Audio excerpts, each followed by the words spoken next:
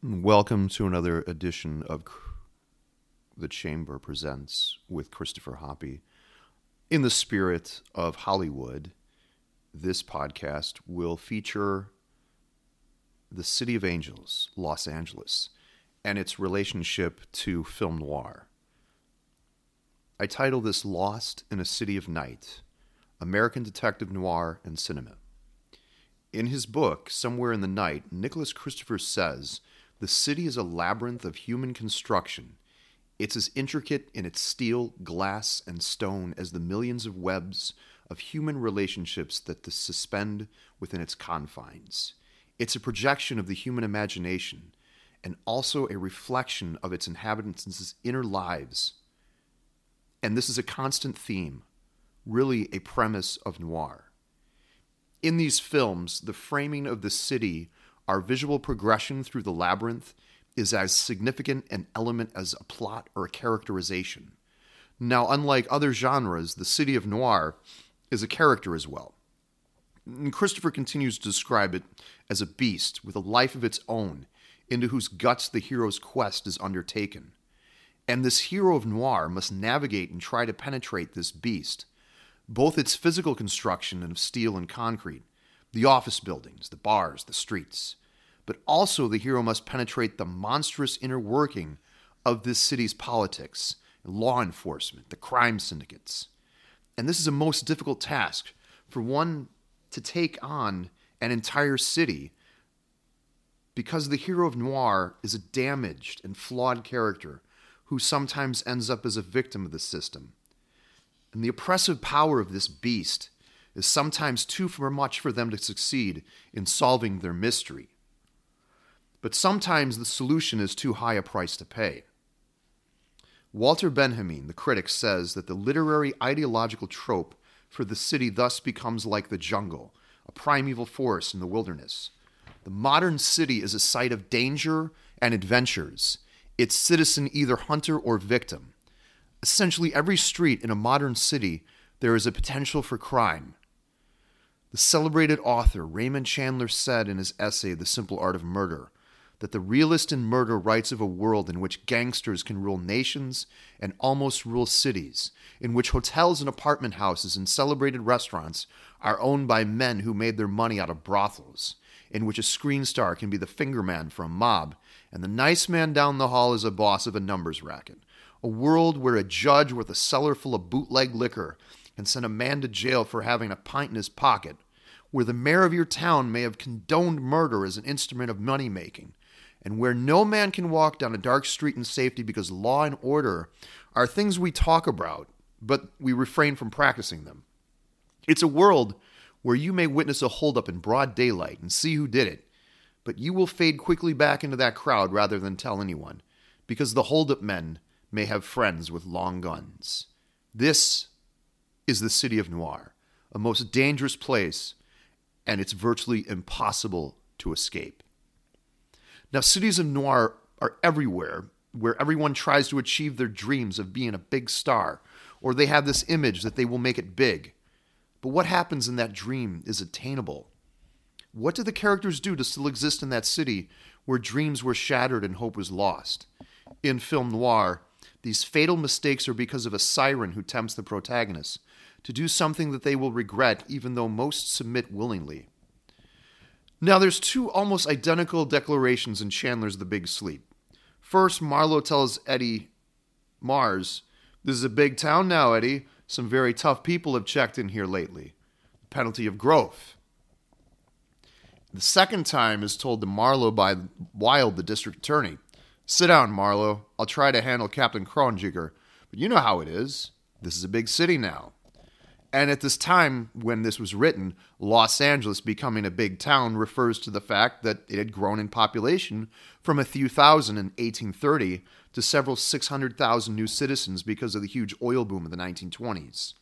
In another book, Creatures of the Night, Raymond Chandler detective fiction and film noir, the author Gene Phillips says, when a city grows, crime grows with it.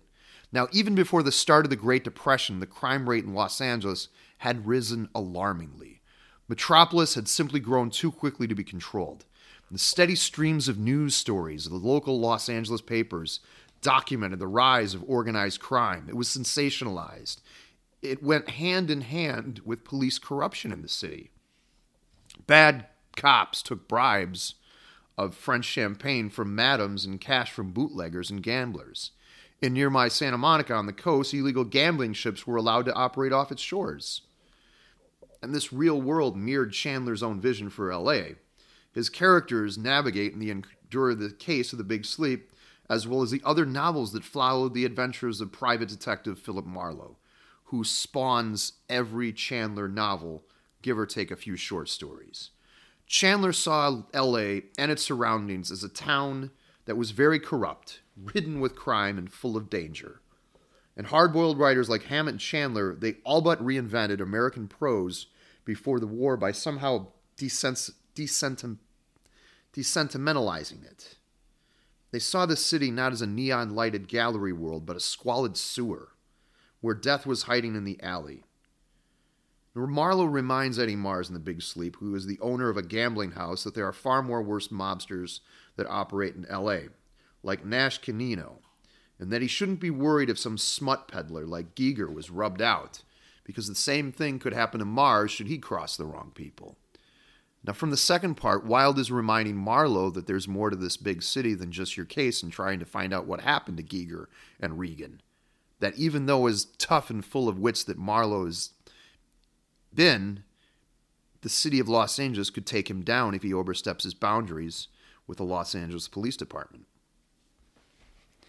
Now, Christopher goes back to say, Noir is a dark mirror reflecting the dark underside of the American urban life, the subterranean city, which much crime, high and low culture, raw, sexual energy, and deviations and other elemental and ambiguous forces fuel that greater society that often spring.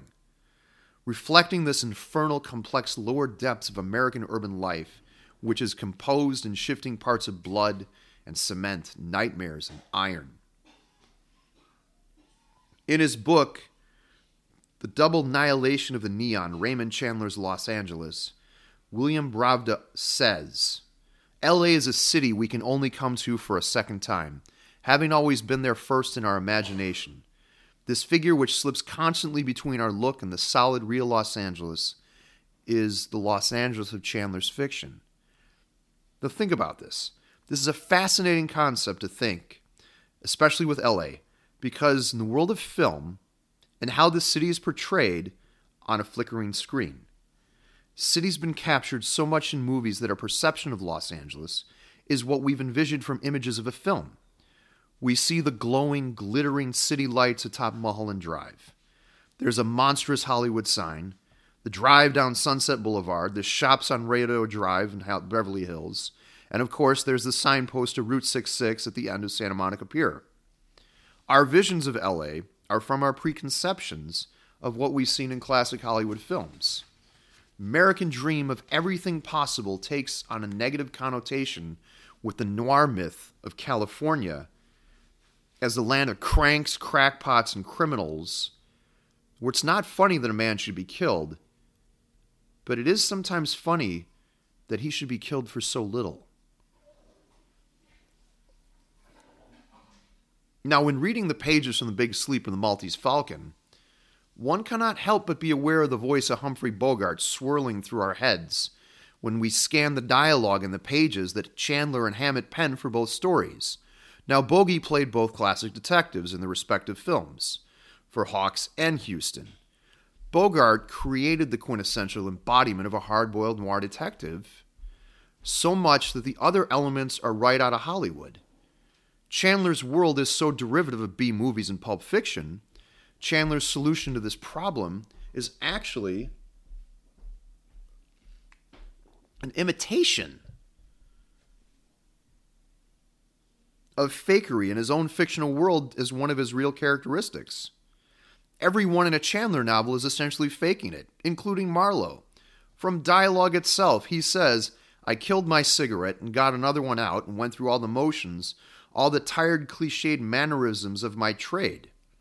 Now, Marlowe's smoking simulates Sam Spade, who is the first ritually smoking private eye from Hammett's Maltese Falcon. But Marlowe's smoking also simulates Humphrey Bogart simulating smoking from the 1941 film The Maltese Falcon, but it also references the fact that Marlowe is smoking that very same cigarette in The Big Sleep from 1946. And the LA film version of The Big Sleep is very much identical to the one that occurs in this novel. The same prominent locations of noir, they're present, like office buildings, the smoky gambling houses, shadowy alleyways where someone can be killed. However, the elements of the subject matter of the darker stuff is toned down in the film, courtesy of the Hays Code. For instance, the fact that Giger is a homosexual is not even addressed, or that his driver Carol, who shoots Joe Brody, was actually his lover. Now, the oil fields that are owned by General Sternwood, they're never shown. But in the book, this is the location where most of the dramatic action occurs. It's where Carmen Sternwood killed Rusty Regan and tried to bump off Marlowe as well. And there's a lot more females that are present in the film version of Bogart's Marlowe that he has a dialogue, like the female driver. And of course, who can forget the Acme bookstore worker that Marlowe shares a bottle of pretty good rye? Also, the 46 version gives us a lot more comedic moments to relive the action and the tension of that narrative. Now, Los Angeles, we know, is known as a city of angels, and it's a city of dreams. But in noir, it's also a place of paranoia and corruption. But another key concept that noir tackles is isolation. Now, much of noir is concerned with people cut off, not just from nature, but their own natures, but from one another and from any vital knowledge of the environment they themselves have created. Noir, in a sense, represents human solitude in a world of steel. And in this city of steel, electronic means of communication and high-powered vehicles often seem to keep people apart. They thwart, deflect, or pervert direct communication and straightforward movement. A post-war city dweller is so often mobile, mentally, physically, sensorially, that is, they enjoy the illusion of such mobility.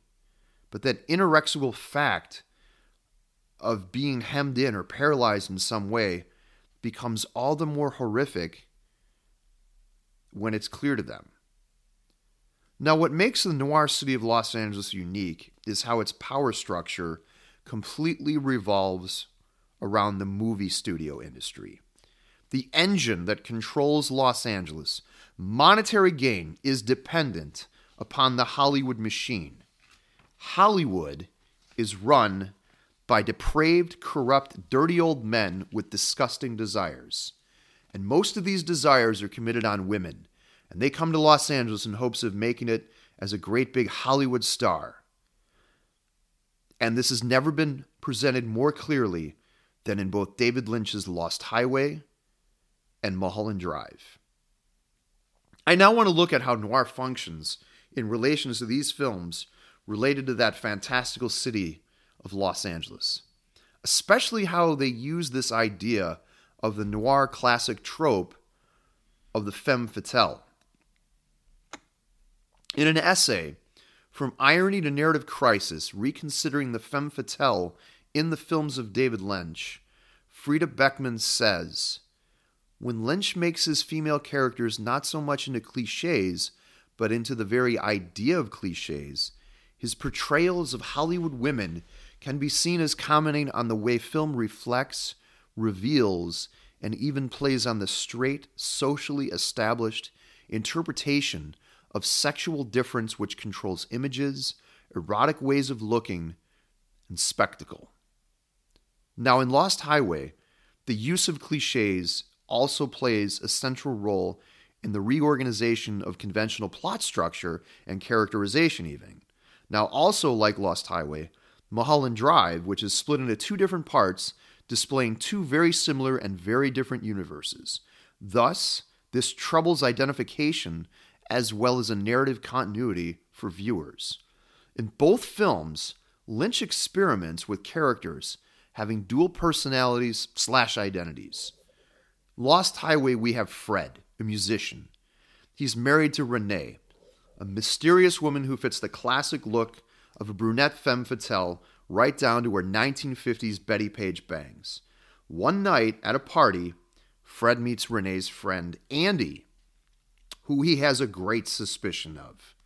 Now, long ago, Renee worked for a job for Andy, and we learned that Andy is a pornographer for mobster Dick Laurent.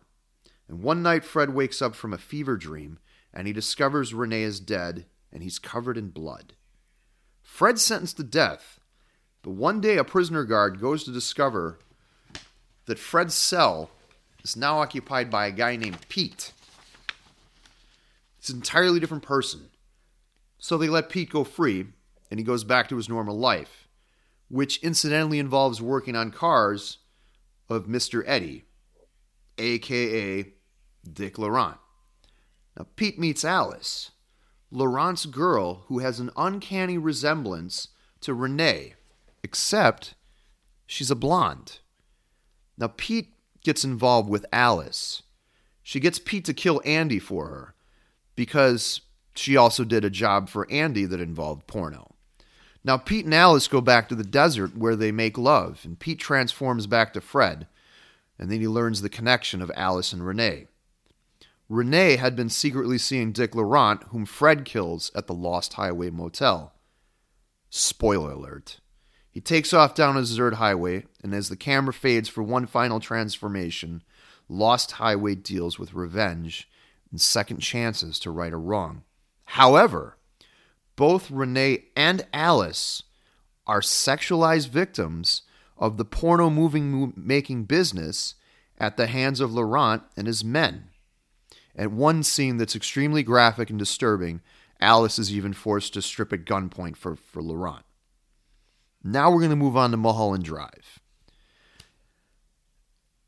Now in Mulholland Drive, what Lynch experimented with Lost Highway, he takes on to absolute extremes. So Christopher says again that walking through a city like Los Angeles is like walking through a dream or nightmare. Corridors, stairwells, rooftops, towers, antennae, streets, they all can be shadowy and frozen in time, with a flashing steel and chrome. Forbidding doorways, gigantic windows, that with a subtle change of light that can become a funhouse mirrors, not to mention the ever-changing, infinitely varied faces and grotesqueries. The city of dream differs very little from the city of reality. Now, if you're not familiar with it, Mulholland Drive is a tragic love story of two women, Diane and Camilla. Diane, she's a supporting actress and she's getting chewed up in the Hollywood system. And she witnesses her lover, Camilla, rise up to be not only a big star, but also marry the director of the film that she's starring in. And in her jealousy, she pays a hitman to kill her. But in a nightmarish dream, Diane becomes Betty, a young, hopeful star that discovers Rita, the dream version of Camilla in her aunt's apartment. And Rita can't recall who she actually is, and Betty agrees to help Rita learn what her true identity is. Now, the two explore a Neo Noir Los Angeles filled with mobsters that control everything. There's even scumbag lowlifes working in factories who had hopes of making it in Hollywood. And now failed stars are willing to work as servers or prostitutes just as long as they can still bask in that sunny shadow of Los Angeles' glitz and glamour. There's a horrifying presence that lives outside a dumpster of a restaurant that may or may not be a demon. Even an all-powerful movie director like Adam Kessler has no control of who will be cast as the lead in his next big picture. The underworld of Los Angeles controls all. Now at the end, Diane's guilt of what she did to her lover forces her to kill herself. And in relation to Christopher's theory of the Noir City, Mulholland Drive is definitely one of the most difficult mazes for our heroine Betty, Diane, to escape. And in true noir fashion, she pays the ultimate price. The beast that is Los Angeles. consumes her.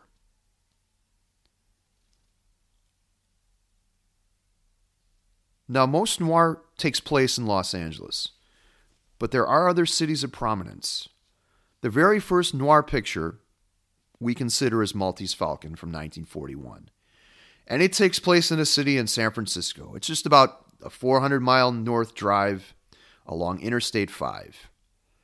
And in 41, Dashiell Hammett's Maltese Falcon was unique in that it faithfully followed Hammett's book, quoting long passages of the dialogue verbatim. In this film, The Falcon signaled the beginning of a new realism in Hollywood, occasioned by the threat of World War, and shifted the direction of the crime film in general, and of the detective film in particular.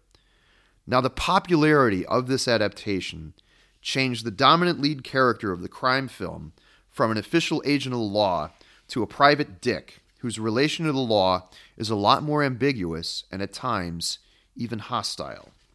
Sam Spade,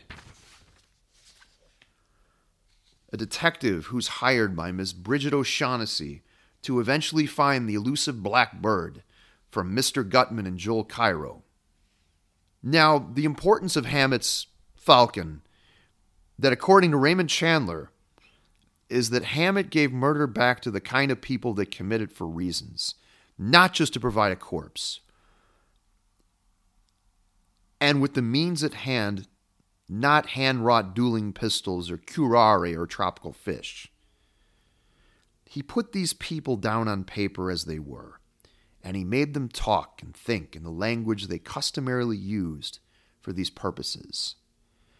Now, the cityscape of noir San Francisco in Huston's film is a fog-dense place full of mysterious wharfs, seedy offices, darkened alleys where Spade's partner, Miles Archer, is gunned down, and an extravagant hotel room that belongs to the Fat Man, a.k.a. Casper Gutman, class labor, and the home front.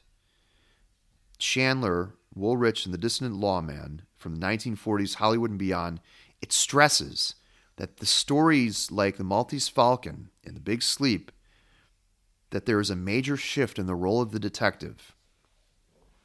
With Sam Spade, it's more prominent that the private eye is now working class stature, and he keeps stressing the fact that he needs to get paid. Now, in a footnote of Bro's essay, he says, the detective genre in film and literature is one of the few, if not the only, American genres in which we watch someone at work, and we're made to feel a fascination with the moment-to-moment way they go about their work. Think about it. Almost every detective is always down on their luck. They got maybe a bottle of scotch stashed away, a couple of revolvers, maybe a couple pistols, a secretary that they got to pay, and they're always hitting up their retainer for expenses and anything else they need.